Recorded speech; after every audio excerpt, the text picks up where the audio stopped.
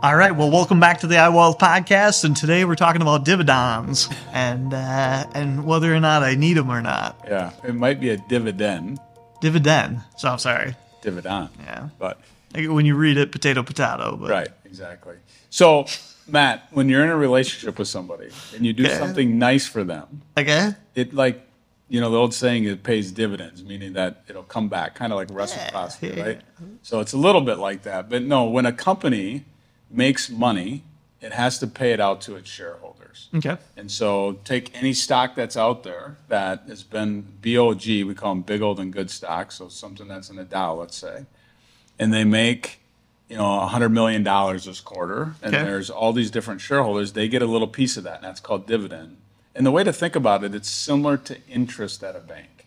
Okay. If you take $100,000 and you put it in a CD and it pays you 5% and you get $5,000, that's your interest.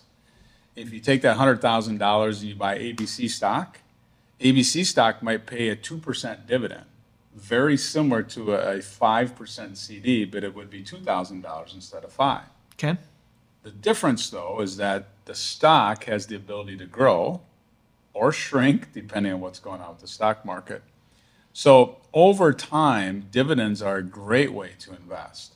Yep. And here's how they work. So let's say you put $10,000 in an XYZ stock or a mutual fund.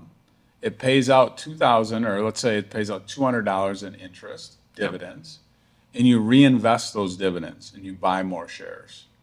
Over time, history has shown that you're going to buy more shares on sale if you buy each and every month than you are trying to pick and choose where that right spot is to put the money in.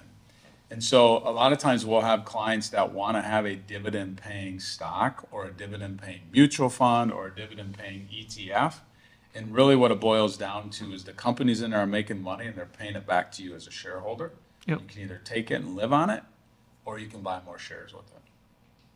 Can you do like a index dividend combination where you just have only stocks that are paying dividends and do that as like an index fund? Is that a thing? Yeah, it is a thing. In fact, there's all kinds of different indexes out there. Stocks that only increase their dividends every single year. Okay.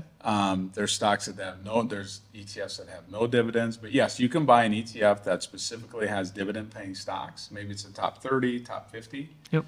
And you can just invest in those, and you can let that dividend buy you more shares. And in the time period that we just went through, when the market's off, 18 to 30%, you're buying more shares on sale.